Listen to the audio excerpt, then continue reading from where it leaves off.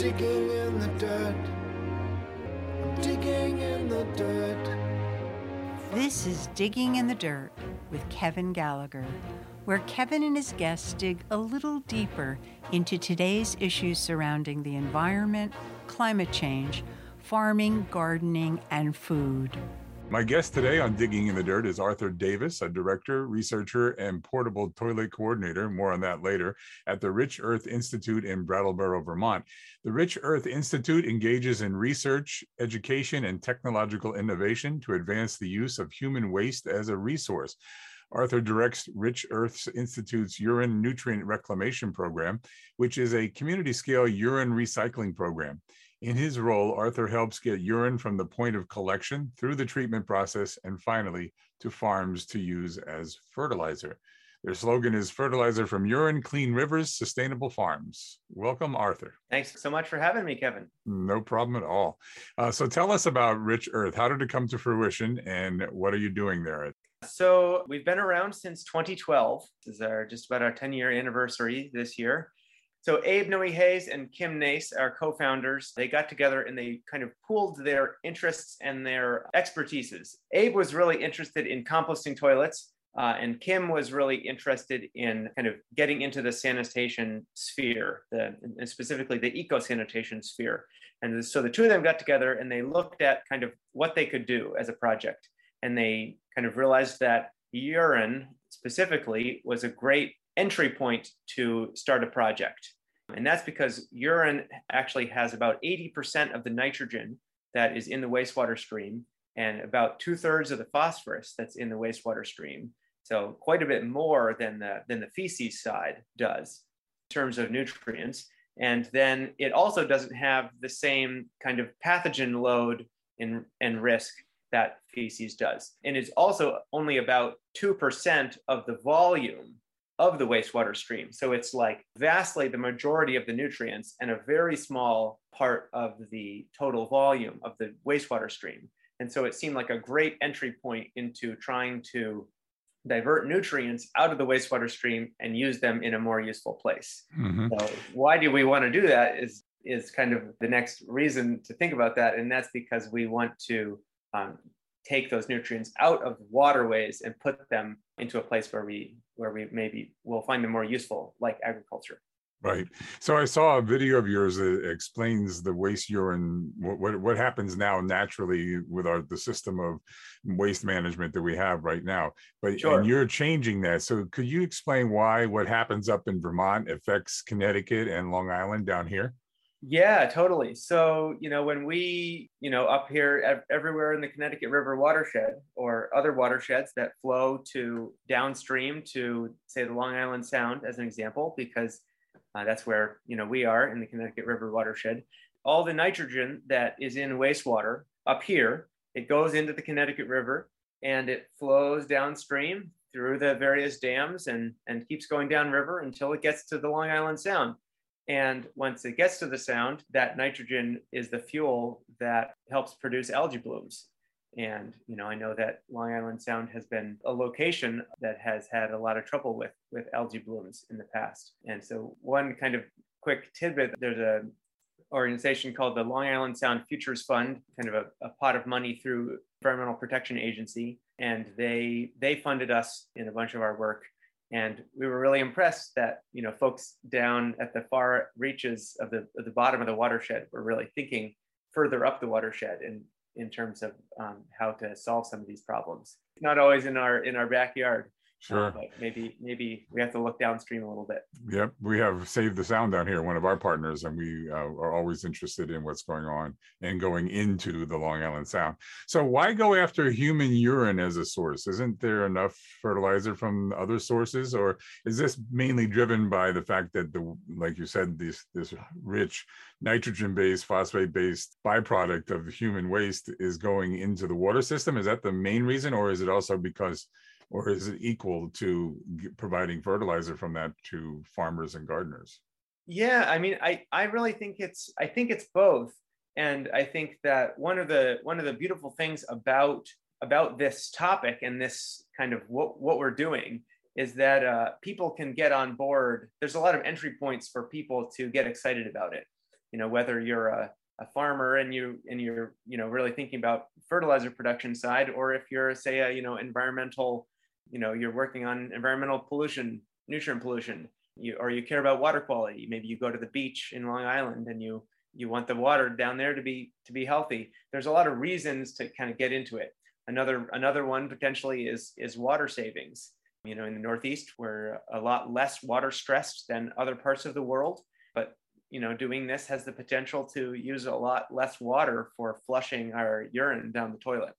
Right. And the West is really stressed with that stuff. And I always said, when are they going to do different kinds of toilets for the West? Because they're running out of water. And your fact on your website, you say that 1.2 trillion gallons of drinkable water is flushed away just to flush away our human waste. Yeah, and I think about that a lot, especially as they're talking out in the Colorado River Basin about really stringent water regulations that are coming down the pike quite soon, even this year. And it feels like this could be part of that equation for sure. Mm-hmm. But so I think to answer your question, the why I think of it as kind of a three-legged stool of all those things. The fertilizer production, the environmental pollution reduction, and then also the water conservation. And I think from work that we've done, it definitely seems like the nutrient pollution issue is maybe the most relevant for kind of garnering a lot of action in the short term, especially as some more stringent regulations are coming for water quality. But I really think moving forward, all three of these really have the potential to get people excited to better utilize the resources that we are all producing every day. Mm-hmm. So how large of a collection are you currently doing in the Brattleboro area? Yeah, so in the Brattleboro area, we are collecting about 12,000 gallons of urine a year. So, about 1,000 gallons a month, which in some ways feels like a lot, and in some ways feels very small. We have about 200 or so people who are in an ongoing way donating their urine to our program. That is done in a variety of ways. When we first started, it was primarily, people bringing their urine to a drop-off station. And we still do that. And a lot of people participate that way. It's a great way for people to first get involved because it's really low cost of entry. But more and more, we are also working on installations at people's homes and businesses and other locations where there are toilets to have permanently plumbed fixtures that go to a tank, and then we can go around and pump out those tanks. Mm-hmm. And so, between those two kind of methods of participation, we are, collecting about 1,000 gallons a month or so. So no matter which way you get it to your facility, what happens then? Do you process it? Is there something that goes on that, I'm thinking, how do you know about somebody's drug use in the urine, or there's maybe disease or something like that? What's the deal with, I see you refer to it as pasteurizing the urine. So yeah, so the only processing that we do at the moment in a kind of an ongoing way is the pasteurization process, which like any pasteurization process, whether it's milk or orange juice or a variety of other liquids that are pasteurized that we use, it's a time and temperature process. So we get the urine to about 80 degrees Celsius, and we hold it there for about 90 seconds. And so we have a machine that does that. And that's the standard for treating sewage sludge. And so, obviously urine is a very distinct thing from sewage sludge, but that is a kind of a recognized treatment level. And so that for our permit with the Vermont Department of Environmental Conservation, that is the standard that they want us to treat it to, because they don't want us to assume that there's no kind of fecal contamination. So we treat it to that standard. And then after that, there are no restrictions for us in terms of how we can use it or where we can use it. Huh. So there's no checking for adulteration from pharmaceuticals or stuff like that? That's correct at the moment. We have done quite a bit of research looking at that exact question, and it's something that comes up quite a lot. People are often curious about it. And we did a number of years of field trials in partnership with the University of Michigan out in Ann Arbor, and also the University at Buffalo in Buffalo, New York. And what we did was we were growing lettuce and carrots in a field plot right here in southern Vermont.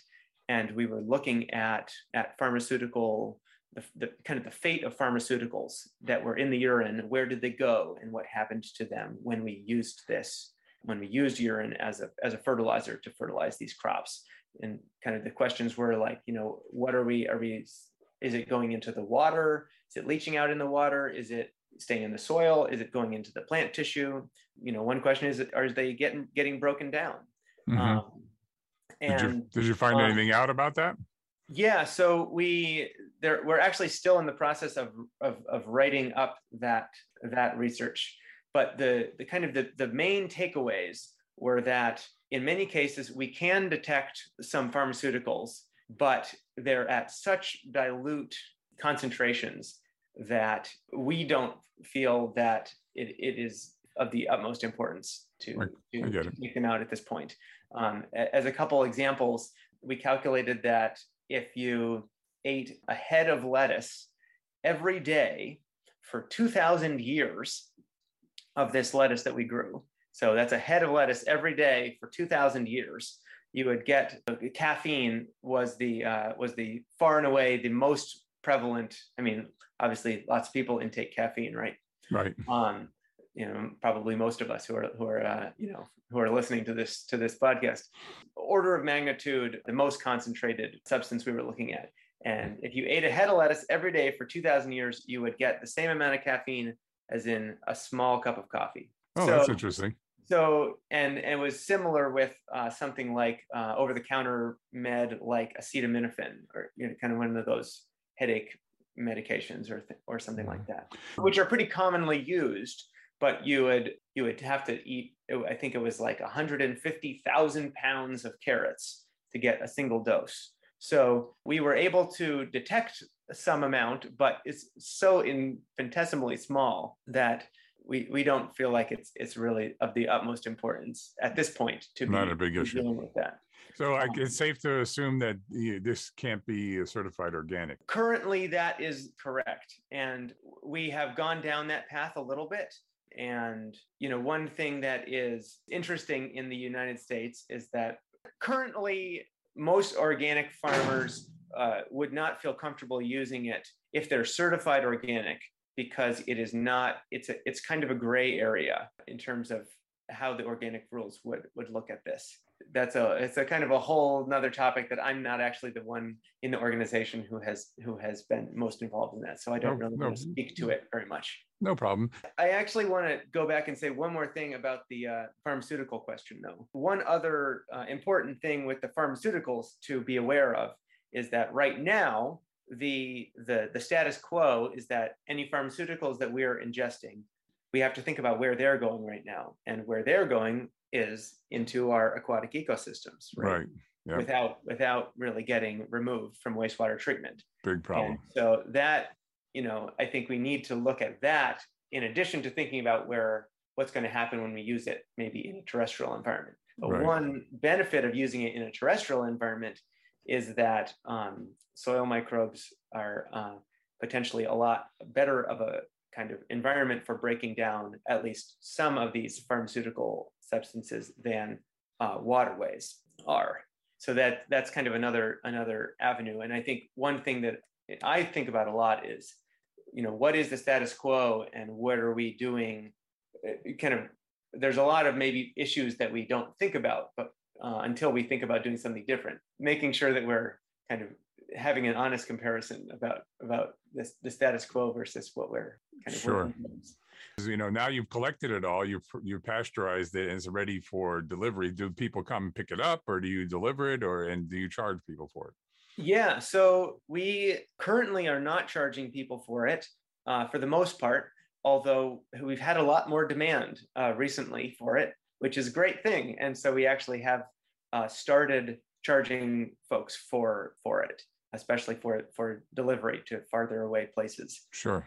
But right in our kind of immediate area around here, It is mostly used by a number of farmers who use it on their hay fields, and we historically have not charged them for it. And we'll see where that goes, I suppose, in the future. But we're not anticipating that anytime in the short run, charging farmers will be the way to make it pay for itself, right?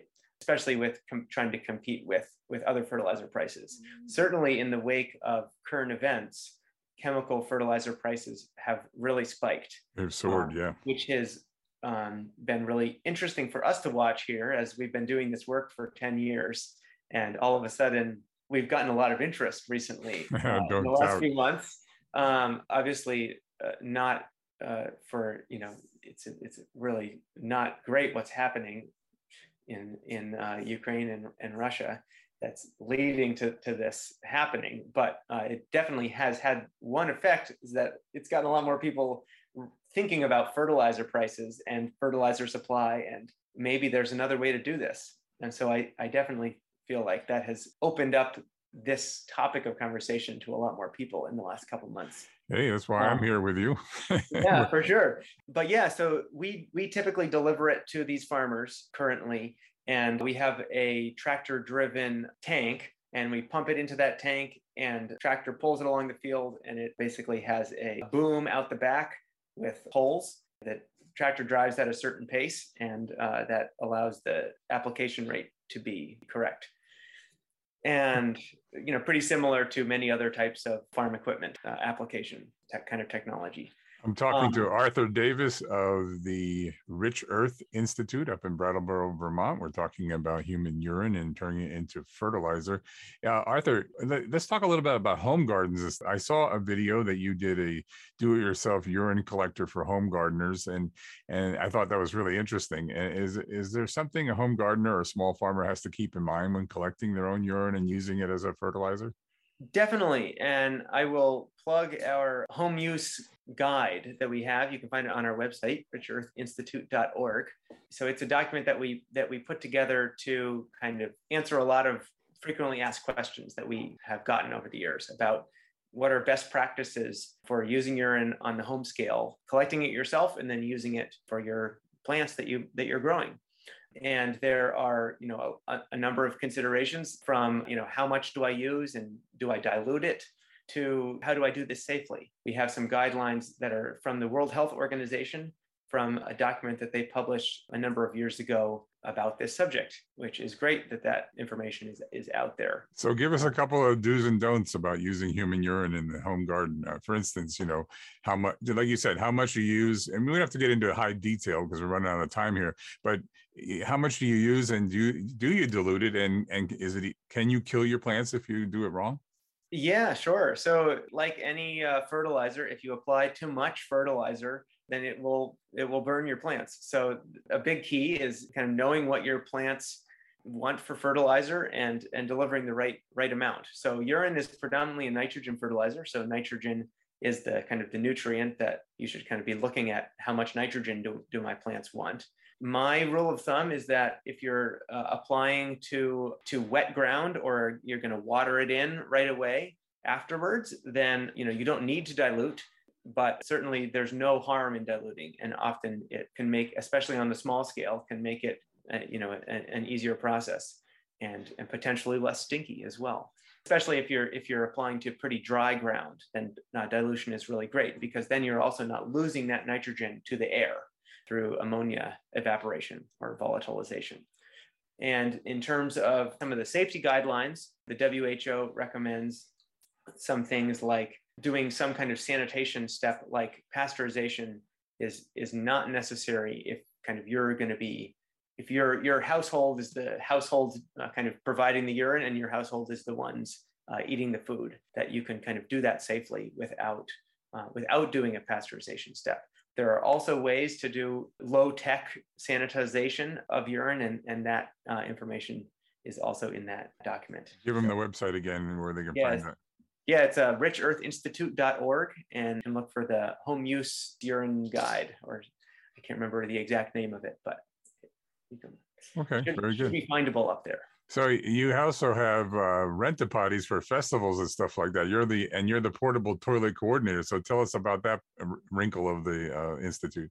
Yeah, so we instituted this a number of years ago, and it's been a great outreach tool. We've retrofitted these portable toilets to be able to collect urine. They do accept all forms of waste, so they are full service portable toilet units. We rent them out to events, job sites, long-term events, kind of long-term sites like farmers markets, things like weddings, etc. All kinds of different events. And people we've gotten really great feedback, both from the user sense and also that people are excited that their waste is going to be reprocessed for a beneficial use. So that's been a really exciting thing. We process all the urine that comes through these units, and then we bring the solids to a facility that does biosolids composting. Cool. So they are 100% recycled. Recycled material. Very cool. So are you the only people doing this in the US, or are there other people? Because I know it's happening in other parts of the world. Yeah. So yeah, there's certainly many people working on this stuff all around the world. Switzerland, Sweden, South Africa, to name a few. Here in the US, there are a number of universities who have been working on urine and kind of urine reclamation technologies and research for quite a number of years. There's also, just as an example, there's one company that we've been consulting with, and they're currently based out of Burlington, Vermont, and they are also looking to kind of be in the portable toilet space. And they've done a lot of work on portable toilet design and are looking in the years to come, I think, really spread out region-wide and potentially beyond. And they're called Wasted, WASTED asterisk. Clever name. Yeah. And so anyway, they're based up in Burlington now, and we've been consulting with them, and I think we're all very excited. The other company that is actually a spin-off of the Rich Earth Institute, and we're called Brightwater Tools. So we're actually housed right here at the same facility in Brattleboro. And what we're doing, we just got a grant from the National Science Foundation, some kind of seed funding to start this company.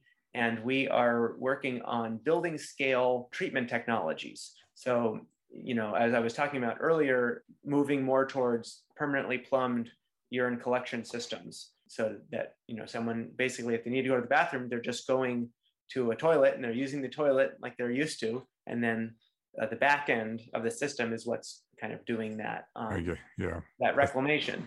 That makes sense. What we're working on is a system that could go in a small, in an office building, or a small to moderate sized apartment building, and be able to handle the waste that's being produced in that building. And so it would be pasteurizing all the urine and then also concentrating it, because one of the things that is the most kind of energy intensive about this whole process is moving urine around, because it's quite heavy. It has a lot of water in it.